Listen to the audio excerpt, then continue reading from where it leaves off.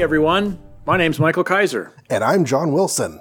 And welcome to another special episode of Make Ours Marvel we call the Marvel Mailbag. This is our 9th Make Ours Marvel Mailbag, where we sit back, relax, and just sort of read all of the letters that y'all have been sending us. And I have to say, some of you have really bad handwriting. You never took cursive in school, and it shows. And I don't appreciate when you send with not enough postage, because then we have to pay for the rest of it. But And the one time I didn't have the money on me, the letter guy stayed in my house. Yeah. Until he had earned enough money in rent. Another 49 cents. Yeah, it was like a day. So actually at my rent prices, it's less than that. But anyways, so we're here to look at your letters, your Facebook messages, your comments on the website, your iTunes reviews. Got a couple of those. And we've been backed up, so we're kind of trying to catch up a little bit, which means we're turning back the clock like 8 months, dude. And our brains. Yes. We got to do more of these. I think there's going to be a lot of, what are they talking about comments again? But well, it's only been a little bit since the last one we did, so hopefully we're not too far behind. Yes. I have the covers open so I can remind myself what's going on, hopefully. Oh, that's smart. Yeah. That's why I podcast with you. I'm not saying it's going to work, mind you, but at least we could try. Well, we are picking up in October of 2019 and the days before the COVID. When everybody's just outside skipping and holding hands and breathing on each other. Like fools. Grandma, is it true you guys used to breathe on each other? Right? Yes, Timmy. Okay. First one's short. Do you want to do the short one or should I do the short one? Go ahead. This one's from Sean Urbanski. Now, Mike, you and I have occasionally tossed around the idea of fundraising, tip jar, whatever. And so a Patreon, we're like, well, what kinds of incentives can we do for Patreon? So Sean has some ideas. He says, a Patreon idea. Each month, discuss a few of your favorite panels. This is my first read through the Ditko Spider-Man and second through 60s Fantastic Four. Would love to hear your thoughts on some of this awesome work. Looking forward to your take on issue 22 of Amazing Spider-Man. Yes, I'm reading ahead. Thanks, guys. I really enjoy the podcast. Sean. He's probably done with Amazing Spider-Man by now. Yeah, we're way past 22 now. I don't know. If we get at least $500 a month, I would do it. The thing is, I mean, I like to think we produce a good show, but we do this as low rent as possible. And the idea of making more content for Patreon is hard. There's that. I also don't like the idea of feeling obligated in a way. I don't mind doing the show. It's fun and it's free and, you get what you get. We try and make it good and we hope it's enjoyable. But it's if people are paying me now, it's oh, man, I got to care more or something. If we ever did fundraising, it would be here is a place to put in money if you wish. That's probably the extent of it, yeah. Yeah, if you want to offset the server costs or whatever, which Mike takes care of for the show. If you just want to buy our next pair of Super Mario Levi's jeans that I'm too fat to wear, those kinds of things. Hey, if we just asked everybody that downloads our show to donate $1 a month, we'd have at least $5.85. So that would be awesome. Yeah. So, how many people do we have listening? I haven't looked at the numbers in a while. It's usually around, it's hard to say because I don't really understand how to read those numbers, but it's always 350, 400 eventually. Well, that's pretty good. I don't know. That's pretty good. Yeah, but is that people actually listening or people clicking or how does that work? I don't know. I like to think it's listeners. If we have 300 or 400 listeners, I'm happy. That's pretty great. Yeah, for sure. All right. So, next message is... Steve uses steroids? Or yes. From John Morrissey? I thought you were reading a junk mail because Steve uses steroids. October 4th. Much love to John Morrissey, but that title. Hello, kind sirs. All I can say is make mine Michael. Yes, I agree. Sorry, John, but I'm with Michael on the classic quality of the theme songs from the 1960s Marvel cartoons. You got a lot of flack on that. I did. I came around on some of them. I think you got attacked on Twitter a little bit over that. It's okay. I survived. I love them all. Of course, I first heard them in 1966 when I was 6 years of age, so I might be just a bit subjectively nostalgic. By the way, if you've never seen the composer of the 1966 Marvel superhero theme song, Jack Urbont, perform his creation as he intended them to be played, then here is the URL. I guess I should put that in the notes on this episode. Yeah, and I watched some of this. I watched him do the Hulk show song, and that was a hoot. Yeah, I watched this too when we first got this email. It was pretty interesting. Timeless classic. Until Tony Stark makes you feel that he gets belted by gamma rays when Captain America throws his mighty shield. Hey, that actually rhymed. Make ours Marvel. No, the songs are fun. I think it's just like there aren't a whole lot that feel like, I don't know. I mean, it's not something I would turn on and jam to in the car or anything, but they're hokey and they remind me of those cartoons that I used to, obsess over. So in that sense, I like them. They do succeed at all having a different feel to them. Like, Captain America is a Sousa March. But they're not all like that. And they have a different feel. And so you can even not just recognizing the song, but you're in a different show for each day of the week. Mm-hmm. We should talk about if or how we're going to discuss those shows, if we even care to, like on a Not Comics when we get to September 66. I don't know if we want to do that or not. That would be interesting, but they're just so ripped from the comic. It's almost like just repeating ourselves, isn't it? I don't know. I haven't seen them in a long time. We could talk about differences or just like weirdnesses that pop out. The Namor series is largely original cartoons. Okay. Because there aren't that many Namor stories yet. Yeah, so they were just making stuff up. Mm-hmm. Hulk is a weird continuity order. They just pulled his stories in all sorts of different places all over the place. Oh, then we'd have to relive the Hulk again, though. It's a mixture of his pre- and post-Avengers. Oh, okay. But yeah, so thank you, John. They are pretty good songs. I don't hate them as much as I did. Tim Price, All New Giant Man? I'm just skipping through the junk mail. Okay. What is your All New Giant Man dated? October 5th. Oh, yeah. I've got that on the website. Okay. So. Oh, sorry. Yes, that's the website. This one's mine, right? Yep. Thor 113. The issue ends with Thor losing his powers after 30 seconds. Boy, that was a long 30 seconds. I bet his 5-minute fight with the Hulk was shorter. But I mustn't forget, Thor's got time powers, so he probably done time stuff, so he and Gargle could fighty, because time stuff. I wouldn't put it past him. Maybe, yeah. But does Don Blake think he's powerless now, or does his doctor sense tell him that he can still become Thor?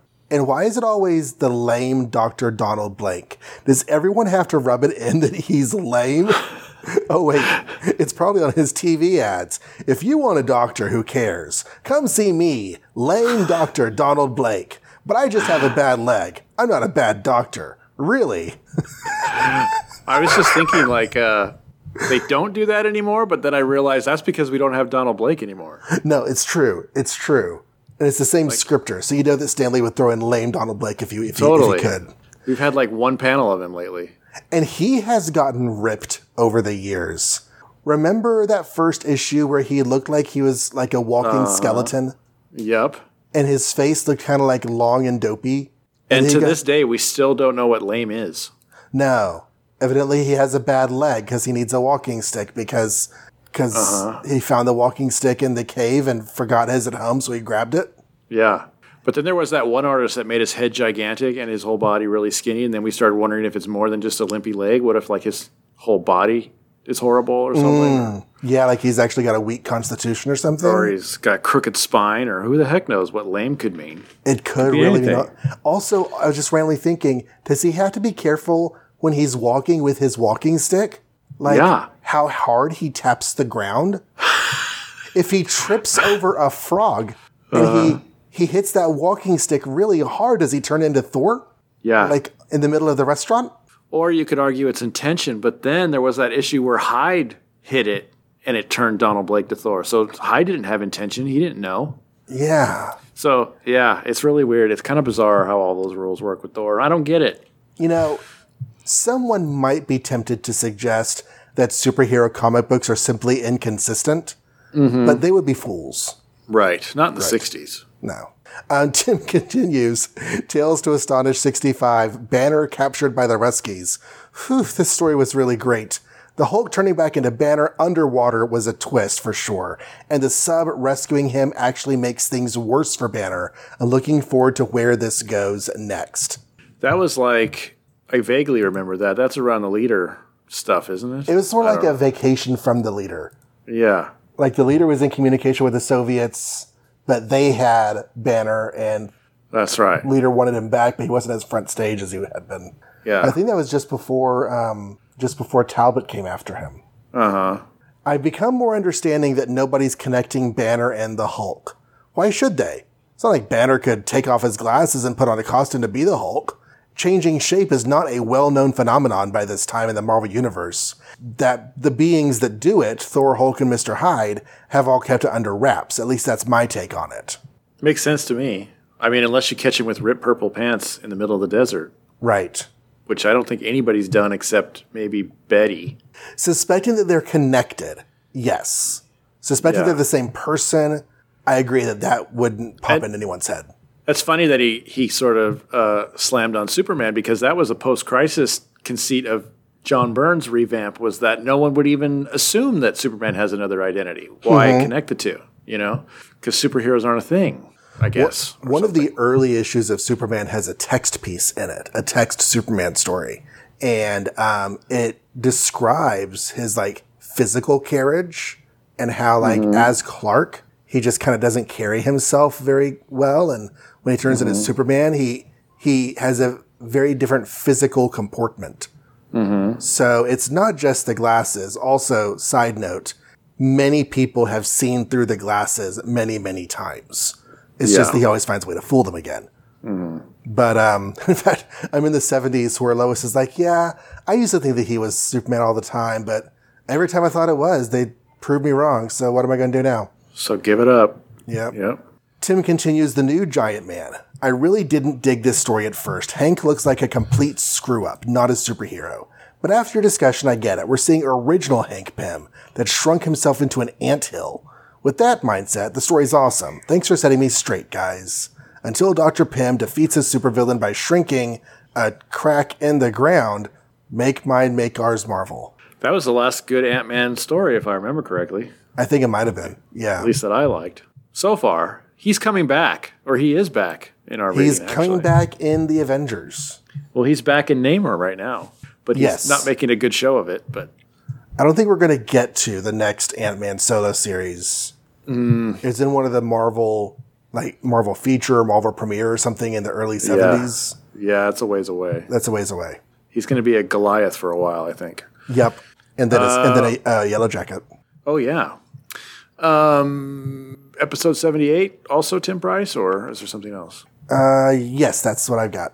Tales of Suspense, Cap's Origin, and your name shall be Bucky. LOL, that was great. Bucky barging into Steve's tent. Could I borrow your... And never finishes that sentence. What could he have wanted to borrow? Helmet, cologne, hair gel, magazine? My imagination is failing me. I don't know, but, you figure an army, barracks, there's probably, lots of shortages of things and borrowing things. I don't know. Can I borrow your... Porn mags? Dirty magazines? Yeah. That's what I went for. Place. Because Steve would have those, right? I agree, Michael. The Adventures of Captain America, Sentinel of Liberty was a fantastic retelling of Cap's and Bucky's origin. When you said 2.5 issues were great, that's right in line with how much was drawn by Kevin Maguire of Justice League International fame. Fabian Nicieza was at his writing height at this time, too. Love to reread it. That could be part of the problem with it, is the art suddenly changed for the much worse, which always ruins things for me. But I also think the story just went in a bonkers direction eventually. But the first couple issues where they're just talking about how he gets selected and goes through the whole rebirth process was pretty awesome. Nicieza. Yeah, there you go. Maybe Iron Man. Oh, no, I was going to say, maybe that Captain America miniseries could be on the docket for episode 200. Yeah, that'd be fun. It definitely gives you more information than what we've read. Yeah. Iron Man. I can't remember. Did you notice that he has a Tony tingle My built-in radar type detector is beginning to tingle. Now I'm giggling like I'm 12. I think we did notice because at the same time, also Daredevil started having like evil tingle senses. And Spider-Man has, of course, his tingle. So like all of a sudden it was like this popular thing to be able to tingle about stuff. We had just seen the movie, and so we were all giggling. Avengers number 13. Count Nefaria leads the Magia. Until I was a teenager, I legit thought the Magia was a real thing, not just a Marvel thing. But it's not like we had the internet back then to look stuff up, and the school encyclopedias didn't have much info on organized crime. My misspent youth. So they say Magia instead of Mafia, but they do say Yakuza, which is the Japanese organized crime. Yeah. So I don't know why they didn't change that name or why they felt like they had to change Mafia. Maybe it's because the Magia was originated in the 1960s Marvel, and they brought in the Yakuza like way down the line and didn't care. But still. Or the Yakuza doesn't have a United States base, so they can't be... Oh, they can't come after you? Attacked? Yeah. I don't know. Yeah, probably they didn't care. Probably they cared more, though. I picture Nefaria sounding like the Count, and he makes much more sense. One trapped Avenger. Two trapped Avengers. Three trapped Avengers. Lightning flash. Getting closer and closer to Magic 100 until it's revealed that Bucky was trained before Captain America. Make ours Marvel. Perish the thought.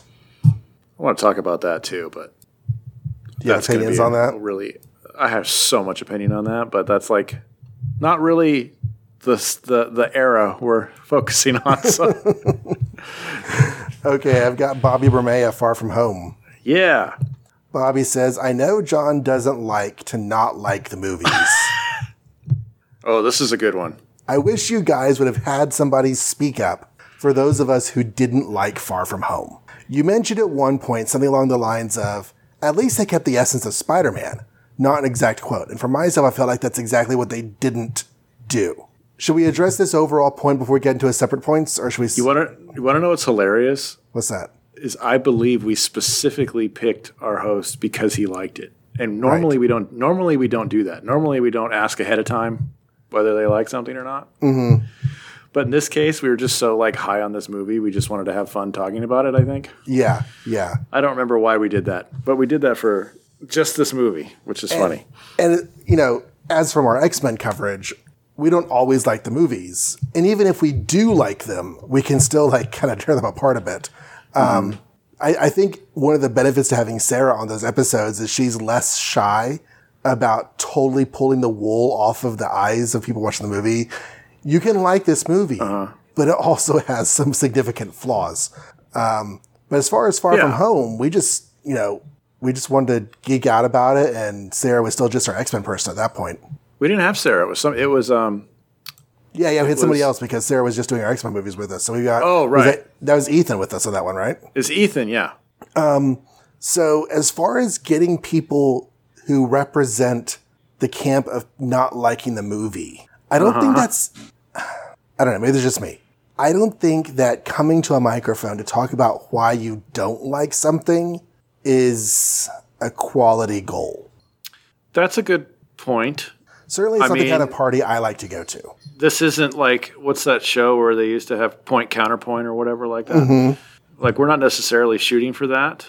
Also, I think I bring plenty of negativity to this show when it comes to talking about these movies sometimes. So we don't necessarily have to seek out somebody who has that position because I'll bring it. In this case, I didn't, but a lot of times I don't like these movies. We might sit out to watch a movie and see how we react, and then sometimes that's negative. But we didn't set up the plan to watch that movie and record and review it because it was the new movie, and we got somebody who liked Spider-Man. I think we totally cheated on this one. Normally, like I said, I have no idea what the guest is going to think about something. In this case, I just remember like we purposely sought Ethan out because we knew he was excited about it, and we wanted to talk to him about his excitement. So it's kind of funny that we're being called out on just this one. Yeah. So maybe it was obvious that we just like stacked the deck in our favor, but we had fun. Let's see what Bobby did not like about the film. He says, I feel like this could have been called Spider-Man Pretty in Pink or Spider-Man 16 Candles with all the teenage hijinks and the goofy relationships between Ned and Betty. Well, I think the isn't that Spider-Man? Yeah. Isn't Ultimate Spider-Man all about Spider-Man Pretty in Pink? Or just the Spider-Man we're watching. Right. Or we're reading. The 60s stuff is very high school and teenage hijinks and stuff. I don't know. Aunt May and Happy Hogan, what was that about? Okay, Aunt May and Dr. Octopus, what was that about? Yeah. Aunt May and J. Jonah Jameson's father, what was that about? This is not an 80-year-old Aunt May, so no, she's not. Kind of different relationship goals, maybe. I remember when Tony Stark first admitted he was Iron Man in the first Iron Man movie, and that felt like an intelligent, intentional deviation from the comic in order to facilitate storytelling. I loved it. It had also been done in the comics, in the Ultimate Comics at that point. But this attractive Aunt May having a relationship with somebody she just never had a relationship with felt like an undermining of the essence of Spider-Man just to push him further into rom-com territory. I do think we had criticism on the fact that she had less to do in this movie, and that was like the only thing she had to do was to kind of have a on-again, off-again relationship with Happy, which may or may not went up anywhere. Yeah, I mean, you cast somebody like Marissa Tomei as Aunt May. Okay, yes, you're making a choice to de-age Aunt May.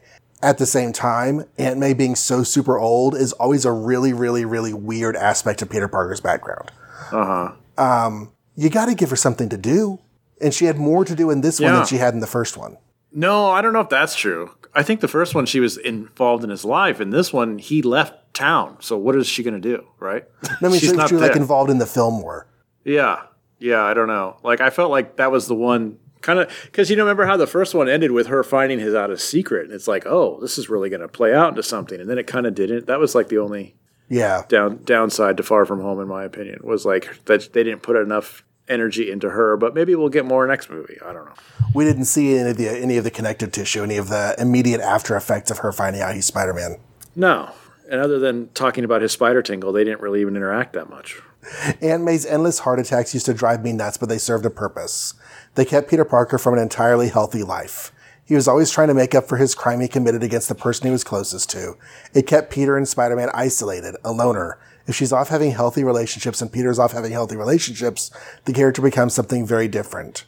But she has had healthy relationships in the comics. She's had her friendship with Anna. She got engaged to Nathan Lebinsky. She dated Willie Lumpkin. She married John Jameson. I mean, ever since she moved out of that initial Forest Hills house, she's had lots of healthy relationships. So I'm not sure. I think the whole Peter Parker, Uncle Ben thing is like one of the negatives that a lot of people pull from these MCU Spider-Man movies, though. I don't personally have a problem with it, but like they really want him to just be crying about that all the time for some reason. As somebody who has lost half of his family to violence, I mean, you got to move on. Well, and even in the comics, like as we've been covering them, he just recently had like his first flashback of Uncle Ben's head. Mm-hmm. And that's like what, 20-something comics in? Yeah. So we're past 30. Yeah, so it's like he doesn't think about it all the time. It's just occasionally, but it's like so powerful moments that we think that he thinks about it all the time. So I don't know. And hey, this movie had a suitcase from Uncle Ben, so that was something. Yeah. Further, the pivotal moment in Peter's life, the driving force, is no longer the death of Uncle Ben, but the death of Tony Stark. The whole Tony Stark as mentor thing, again, changes the whole dynamic of the character. Peter Parker learned how to be Spider-Man on his own. He quit numerous times out of failure and frustration, being overwhelmed by all the responsibility of being a superhero and a troubled and unhappy person, and he couldn't turn to Aunt May. I think we discussed that already. I remember. But I just had a thought. Okay. So Uncle Ben, like we just said, Uncle Ben's a background element. They didn't cover the origin in the story. Everyone knows the origin. Yeah. They didn't rehash Uncle Ben because they didn't need to rehash Uncle Ben. But you know what is a driving point in comic book Spider-Man's life? The death of Gwen Stacy. Yeah. That changes the character. And that becomes his pivotal moment. And for a lot of his life, the death of Gwen Stacy means more to him than the death of Uncle Ben. Because it's more immediate. And he was there. And he was there. So, I mean, Tony Stark is not a romantic relationship as far as we know. But the idea that death would have a really big impact on his life, more so than Uncle Ben, more closely than Uncle Ben, to me that seems, I mean, it's the same storytelling device with a different person. And they're taking that from the comics because that happened in both Civil War and in Ultimate Spider-Man, I believe. I don't know about the Tony Stark and Ultimate Spider-Man. Okay, but at least Civil War, for a time, when he was trying to keep him on his side anyway, he was taking him under his wing. So they got that idea from comics. And I think we said this in the podcast then, and I'll say it again now. It just kind of makes sense to me. One, he was Spider-Man before Tony found him. So it's not like Tony made Spider-Man. And two, like if you're a kid, especially if you have no father figure and you're a superhero and there are other superheroes out there in the world, like wouldn't you look up to one of them as a example? You know, I don't know. It seemed like a smart way to go to me, but I don't know. I guess it changed the character completely, so I'm wrong. All the gadgets and everything, and the city-destroying monsters, the hysteria with 1,000 CGI drones. None of that is what made Spider-Man cool. No, it makes a pretty cool movie. Dang, yes. Mysterio, man. That was so cool. All that stuff. It makes Mysterio a cool villain, which Mysterio is a cool idea, but it works in a comic book. You gotta take that idea and do something with it visually to make a movie. Yeah, it was. I lost you there, Mike. I think you backed away from your mic. Oh, can you hear me? You're quiet. Did you knock something? You can't hear me at all? There you are. Oh. What did you just do? Nothing. Maybe your connection. It was a hiccup. Okay, so that's 28 minutes. I'm going to cut some of that out. Were you talking or was I talking? But yeah, Mysterio, like, come to life on the big screen. I thought they did an excellent job with that. Yeah. It was fun. That was not about making Spider-Man cool. That was about making Mysterio a cool, incredible villain. Yeah. And I dug it. The stuff with Tony, I mean, you have the mentor stuff comes from the comics. Tony dying, that's the story they're telling with Tony. Tony's and Peter's, like, that having an impact on Spider-Man's life, that is a result of the natural storytelling of the film franchise they've taken. So, I mean, it seems real to me. Yeah. Spider-Man has always been the most powerful of the street-level heroes. In Fantastic Four 243, he sat out the fight between the Avengers, the Fantastic Four, and Galactus because he would just get in the way. But no one ever doubted that he was a genuine badass. Some of the recent issues you all have talked about, the fights with Kraven, with Scorpion, were really dramatic and exciting. They would have made great movies. The Tablet Saga, which is issues 68 through 77 of Amazing, which I'm very excited for you all to get to in a couple of years, and yes, you'll be doing this podcast, would make a fantastic movie. In the current mode of the MCU, that story would be too small for the big screen. Yes, I agree. In 2020 superhero films, those stories are too small for the big screen. These films have decided that everything has to be louder and more bombastic. The Avengers can be, sure. The Fantastic Four, even if they could get a different movie, but not Spider-Man. Well, it's, you know, the difference between comics and movies is comics come out monthly. Yep. And movies come out once every 2, 5, 10 years. So you have to make a big splash. Like if you're looking for a more down-to-earth Spider-Man, then maybe they should make a, you know, Disney Plus Spider-Man TV show or something where he can just have street-level problems and be street-level.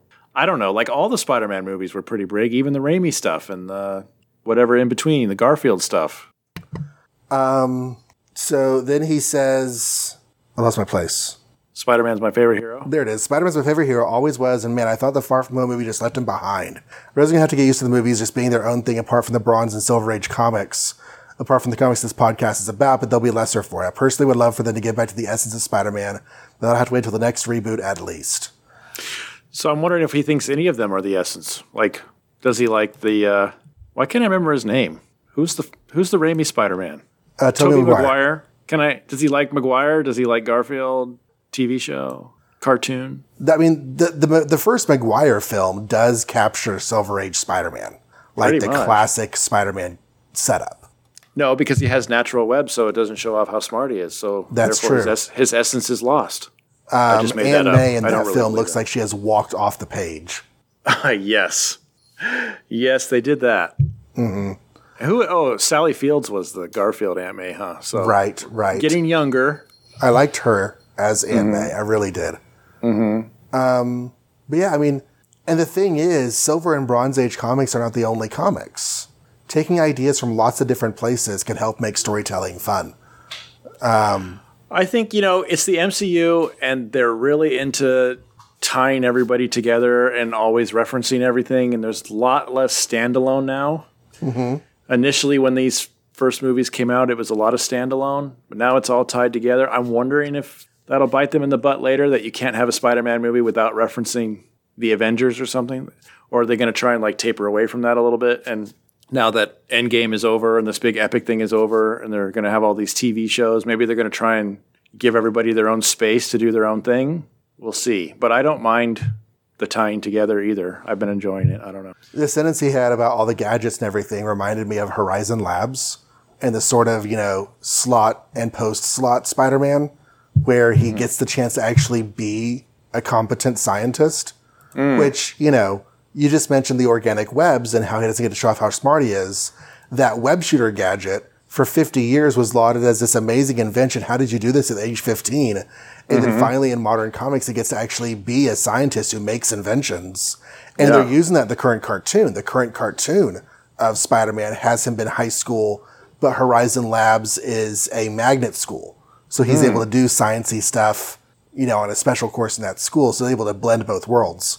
In fact, I'd be very curious, Bobby, if you have watched the current Spider-Man cartoon and what you think of it. Because I feel like it captures a lot of the feel of early Spider-Man, but in a setting made up of more modern Spider-Man concepts.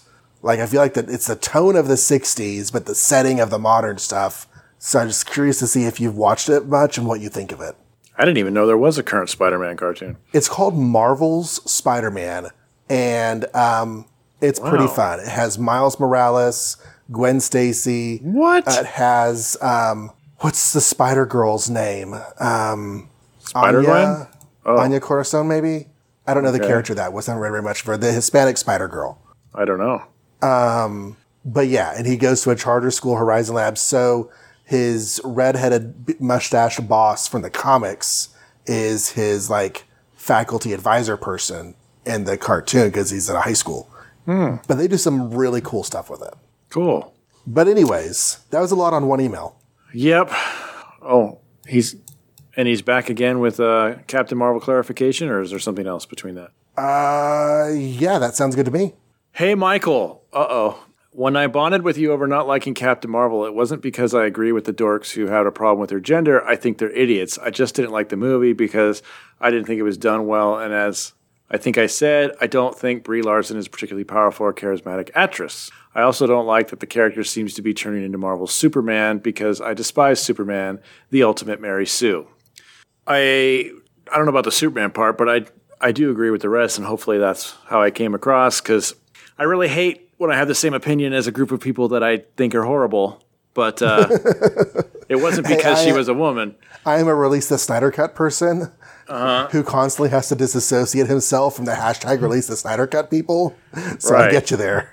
Yeah, I just didn't find the movie all that fun, and I couldn't find her personality or her charisma either, but it's not because she was a woman or anything. But I think complaints about the character's gender are ridiculous and disingenuous. I bought The Death of Captain Marvel when it first came out. That Captain Marvel remains one of the only prominent heroes to die and stay dead. All these guys who complain now about how much they love the original, another joke from another time, Captain Marvel should have bought more comics back in the day, because if he was that popular, he never would have died and or stayed dead in the first place. Maybe. I don't know. Is that why he was killed? Because basically popular? He was killed because they needed somebody to kill, and no one cared about Captain Marvel. Okay, and then it becomes one of the greatest deaths ever. But I wasn't saying I didn't like it because they made Captain Marvel a woman. I didn't like the quality of the work. Yep, right there with you. It's just kind of ho-hum to me, but... The only thing I'm going to say that, and I'm not saying that either you or Bobby is guilty of this, but... that it's said so often, I think some people might want to just sort of self-evaluate. Is the person who says they don't like Brie's performance holding her up to the same expectations that they would a male actor in the same place? I have no idea. So it's like, is she charismatic? Well, would you expect a man doing the same role to be charismatic in a different way than what she's doing? Well, I personally thought she was super charismatic, but I'm just saying. I don't know what. I don't know. Charismatic. That's just the word that he chose. Well, I think that's the word I've said too, and I don't know if that means, if I'm trying to say, like, I'm not trying to say necessarily that I should be attracted to her or that I should. I don't even know what charismatic necessarily is the right word, but just like, there's just some actors that work and you don't really know why, especially if they just act the same in every movie. So are they even good actors, but you just like seeing them again? Right. And then there's other actors, some actors, like I've said this about James McAvoy, for instance. Like, he drives me nuts, and I don't know why. He just rubs me the wrong way. I can't help it. He's going to be friggin' Dream in the Audible adaptation of Sandman. Right. It's going to be a groovy endless, you know? So she kind of drove me nuts, too. And I haven't seen her in much anything else, so it's hard to say if it's just this movie or if she's like that every time I watch her. What else has she been in? I don't know. King Kong. But I totally didn't even remember that she was in King Kong, so that didn't really leave an impression. But I don't remember that either. Neither I did know King that she Kong, was so. in a movie, a sort of a psych thriller where this one woman disappears and Brie Larson plays like somebody who like took her into her. She's a bit of a dom in that. Very, very big dick energy kind of a role. I think she made her own movie about some sort of fantasy store or something like that. That actually looked interesting. I wanted to watch it, but I forgot what it's called. Anyway, I don't know. It's hard to say because the only other movie I've seen her in was Endgame, and as we all know, I didn't love that movie either, and she was hardly in it, which just makes Captain Marvel even more pointless. Anyway. Shall I read Bobby's next? Yep. Journey into Mystery 112. Michael. Bruh. You are not giving up nearly enough love to Journey into Mystery 112, which I believe qualifies as a key issue to collectors and is one of the greatest comics of the Marvel Age of Comics. Which one is 112? Bring it up, because I don't remember. You have to help me out. Okay, go ahead. Keep it's going. Not a key because it's a first issue or first appearance or has an impactful death. It's a key issue because it's freaking awesome. It's the Hulk versus Thor retelling, or like, remember that? Oh, yeah. Remember when they flash back to tell us in between panel story? Yeah, that one. Now, my view is obviously and shamelessly shaped by the fact that I first read that story when I was like 7 in Marvel Treasury Edition 9, Giant Superhero Team Up, a frankly bizarre title in light of its contents. All superhero fights who don't team up at the end. Okay, I can imagine that Kirby art on a Treasury size is probably pretty dope. Mm-hmm. I can see how Bobby might have fallen in love with that as a kid. First of all, the fight is totally one of those that everyone wanted to see. These fights were aimed directly at the hearts of grade school boys who were having these exact same arguments in their classrooms and tree houses. And especially in the Silver Age, this is part of what set Marvel Comics apart from the distinguished competition. Along with the heroes being angry, frustrated, neurotic, crazy, ugly, and all the other things that heroes typically weren't, they got into fights with each other, which we totally wanted to see. Those boys at the beginning of the issue are dead on, except for, being all white, which none of my crew was. We had those exact arguments and loved them and often immediately played them out in the yard or the playground. That I saw. Like, when I was reading that and they had all the fans talking to Thor, arguing over Thor versus Hulk, I was like, yeah, these are schoolboy fans. Mm-hmm. And of course, the fight itself did not disappoint. I did not and do not have the aversion to the fighting and superheroes that you guys have. You guys didn't have much to say about Fantastic Four 25, which likewise is a key issue and still very popular amongst comic nuts and is a hell of an exciting issue. To me, a great fight is not boring, not if it's dramatically and dynamically choreographed and drawn. Kirby fights are always all that, and this one was the first one-on-one between the two Marvel powerhouses. Even if we like a fight scene, we're still probably not going to have a whole lot to say about it. So, yeah, I don't remember hating on this issue, but apparently I must have. I don't know. I don't remember what I said. But, growing up, I debated with friends about who would win in a fight all the time, too. I mean, that's just a comic book fan thing to do.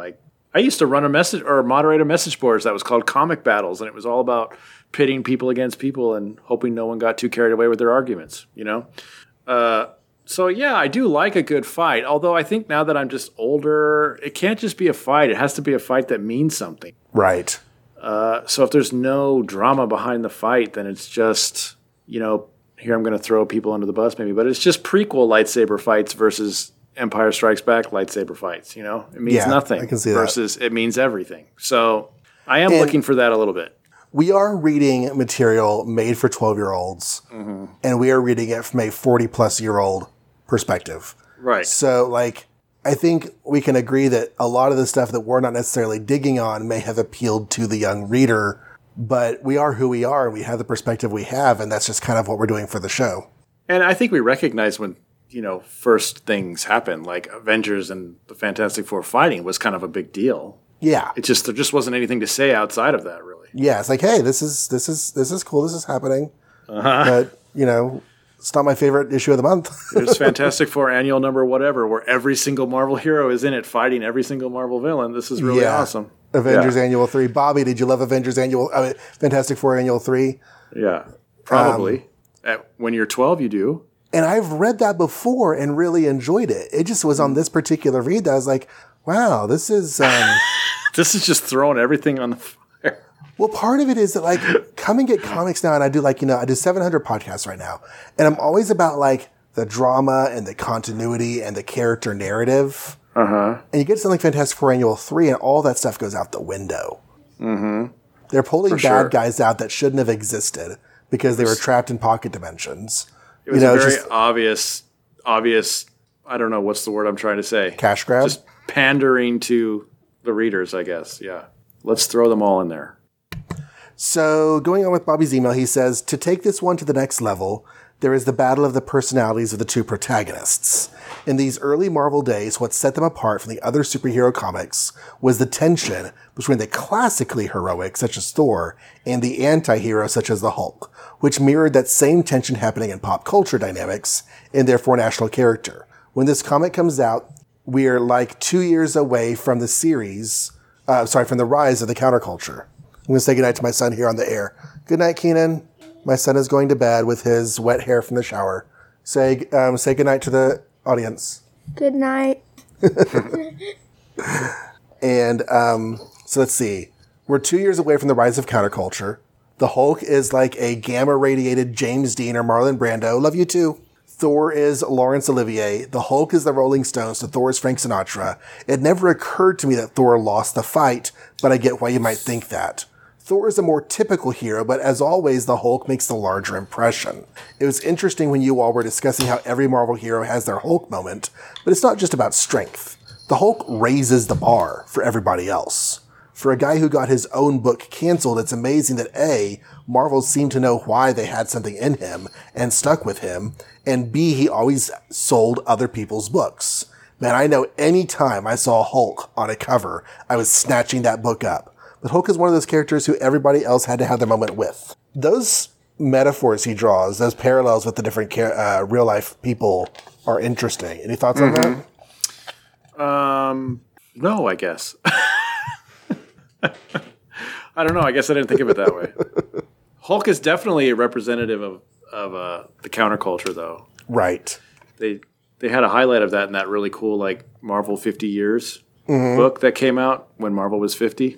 There was a whole, like, little subpage about how Hulk became, like, kind of the symbol for counterculture for a lot of people.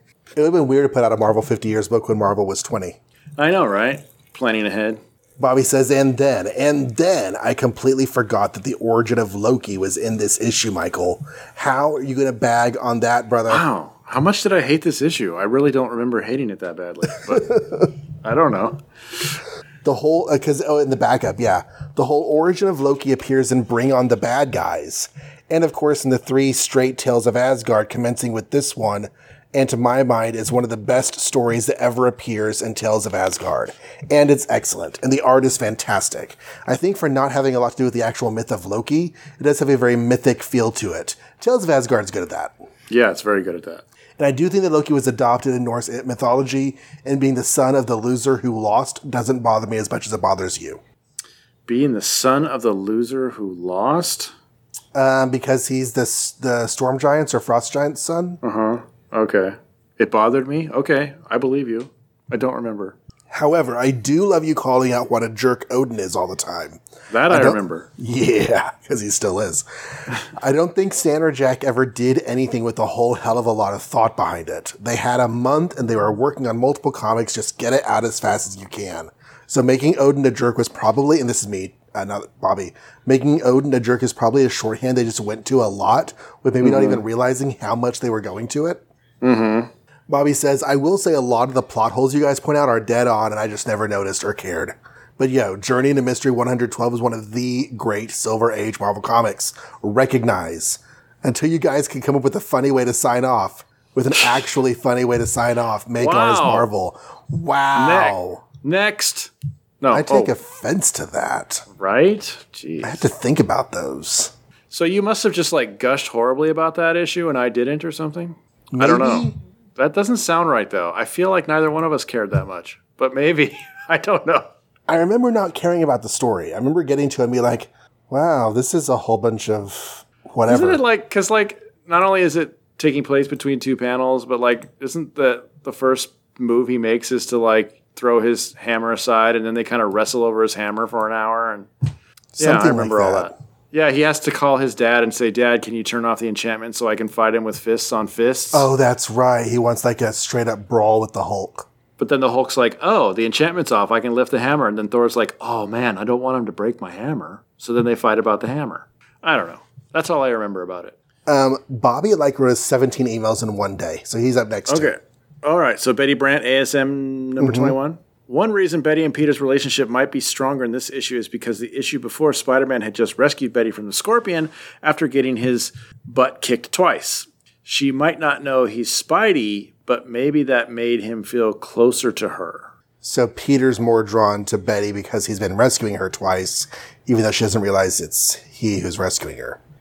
P.S. Can't believe you guys didn't know that Lyndon Johnson came after Kennedy. That cracked me up. I'm like, oh, damn. Well, I was born in 1995, so cut me some slack. I think I knew that it was Johnson, but I had to think about it. I wasn't around then. No. Who comes after Johnson? Is it Nixon? Let's not give him more fodder. I don't know. I want to say it's Kennedy, Johnson, Nixon, Carter. Okay. But I don't know that that's the order for certain. Sounds good. Okay. I don't think I'm leaving anybody out. But anyways, yeah. Give people more gas to make fun of us with. Yep. All right. Back to the website. Tim Price, we ship Dormordo. Yes. Is that me? Yes. Awesome. This is from Tim Price. Talking about episode 79. We ship Dormordo. Strange Tales 130. So, the Thing is chasing the robbers. The robbers' big escape plan is get on the roller coaster. I better chase after them. Uh-huh. You could just wait here at the station, but they could jump off anywhere. Right, and break their legs. Then they'll be even easier to catch. But superhero. Yep. That reminds me of remember the opening of Casino Royale where he's chasing that guy and they end up like way up high in the rafters? Or, these buildings that haven't been built yet, Yeah. And I always just think he could have just like stayed down there maybe and just waited for the guy to come back down. You have to come down eventually. Yep. Wow. Doctor Strange on the run from Mordo and Dormammu. Aside from the goons falling for the old bunch of blankets that look like an old man gag, this is a gripping story. Can't wait for more. There's going to be so much more. So much. It had a good start, though. I was going back through our stats for 2000, not 2000, but for 1965, and we really liked the start of the story. Yeah, but this letter came to us in October of 2019, and we are still on this story. Oh my God, you're right. Kind of. It's kind of changed a little bit, but it's still all connected. It's still the Eternity Saga. It starts at 130 and goes until he leaves in 146. Yep. Oh my gosh, it's been going on so long. And that chase was really long. Yeah, it was. I remember. Anyway. And yes, Strange and Stark only have mustaches for a long time. Beards are for bums, evil twins, and hippies in the 60s. But they're always awesome facial hair bros. Sorry if you don't get that reference, just Google images it. I do get that reference. I got that reference. I don't get the awesome facial hair bros? Yeah. They do that in the comic books. Okay. But then also it's funny that in Endgame, I think they call Stark a hippie or something. Remember? When they're describing these two people they're trying to look for? Because he has a goatee in that movie. Yes. And they travel back to the 50s. Or the 60s, I guess. Wherever they did. To get the Pym particles. Right. Yeah. Dad makes a comment. Yeah, that was a cute little touch. Fantastic 436, the Baxter Building security needs a ton of work, but it made for a pretty intense story, almost suffocating the Thing, sending most of the team towards space, Torch having to save the day. Now you know the team's in trouble. But seriously, how terrifying would it be to wake and find yourself floating out of control off the planet? And when I picture a blind person's reaction like Alicia, yikes, serious case of the willies. Yeah. That was, definitely intense. Mm-hmm. I didn't care much for Medusa's costume. Oh, her first costume in Frightful 4 is so terrible. Mm-hmm. She's got that cowl hood thing that her hair sticks out of. Mm-hmm. It's bad. But her first appearance was amazing. Kirby made her look awesome there. Spider-Man... Yeah. Go ahead. Spider-Man 22, it's so hard to take the circus masters of menace crime. It's just a menace crime. Is that how that classic hip chick flick of the 80s, what is it? The I don't know. Fried green magnolias of endearment? Okay, never heard of that one.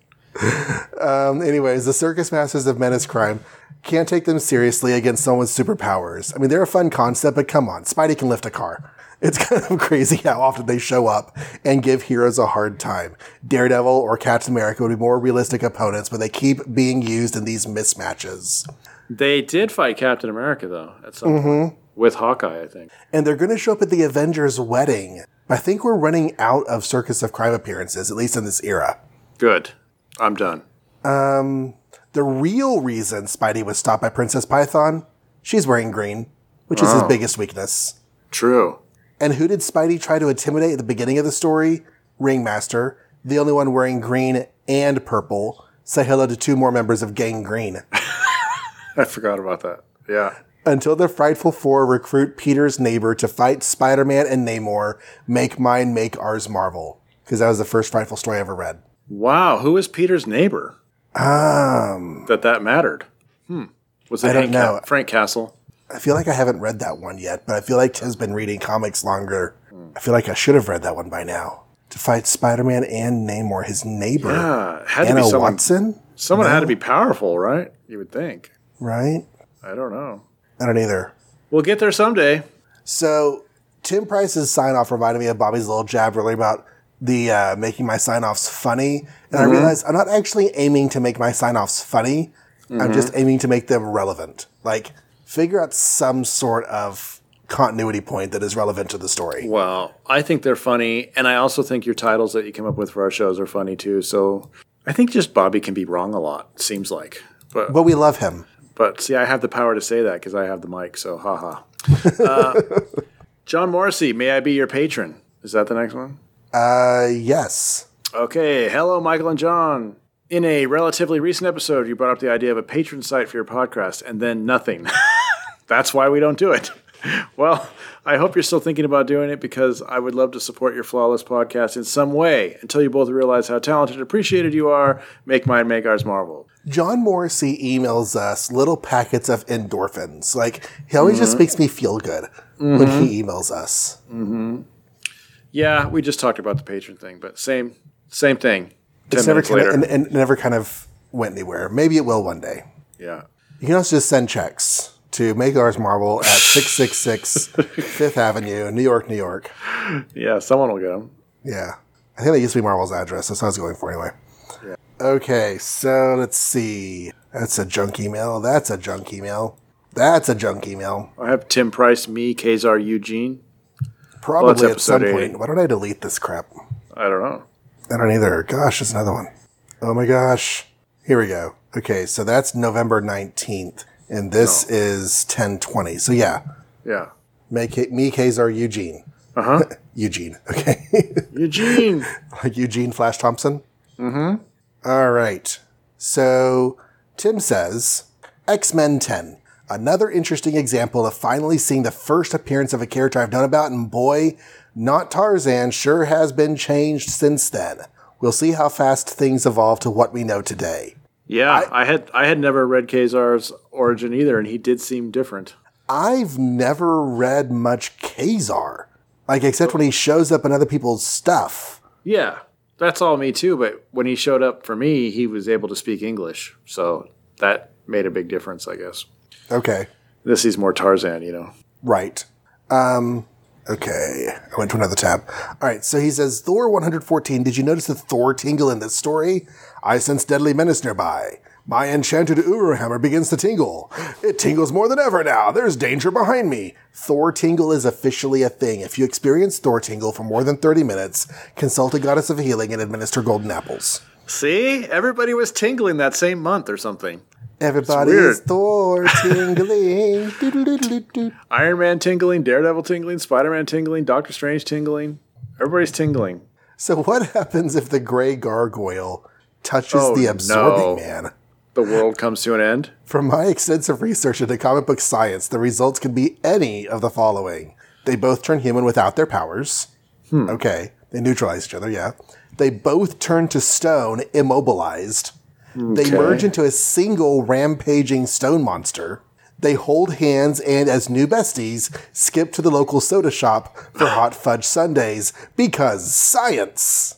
I don't think anything happens to Grey Gargoyle because he's not affected by other people. He affects other people, right? Not to be a nerd about this. So he'd be fine regardless. It's really more what happened.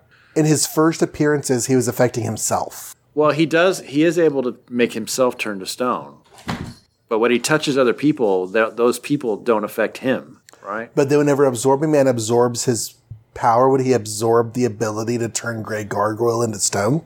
That I don't know. Would he just turn to stone like all the other victims of Grey Gargoyle, or would he develop Grey Gargoyle's power? Does he take superpowers or just material?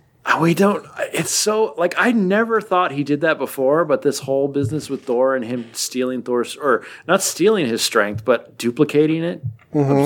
Absorb suggests that he would take it, but he would never took it. He's not Rogue. Right. But, like, he was always talking about how, because Thor's so strong, I can be strong too. And I never thought his powers worked that way, but I guess they do. Or they do in the 60s. They do now. Yeah. I always thought he just absorbed, turned into the material he was touching. Yeah, that's kind of what I've always imagined. And then, of course, in that first story, he didn't even have to be touching it. He just, Yeah. And he just gets becomes giant the more he absorbs. I don't know. Yeah, it's weird. Maybe they narrow that down eventually. Maybe. Tim goes on to say, Tales to Astonish 66. Hank and Jan have a cat. Yep, marriage is right around the corner. Any day now. Any day now. Kind of is. It's a lot of corners. Yeah, a lot of corners still. Tales to Astonish. Oh, I just read that one. The Wasp was doing some pretty great stuff in this issue. I could have done without her being captured again, but after that, she was great. I remember that. She was pretty cool in that one. She got captured, but she pretty much rescued herself. Okay, good. For the Hulk, I double-checked. 2 issues ago, he was still using pronouns I and me. Last issue, he still used me, but a bit of they can't stop the Hulk. This issue is all third person. Hulk is mad. Hulk's friend is dead. Who shoot at Hulk? Hulk not going to pay a lot for this muffler.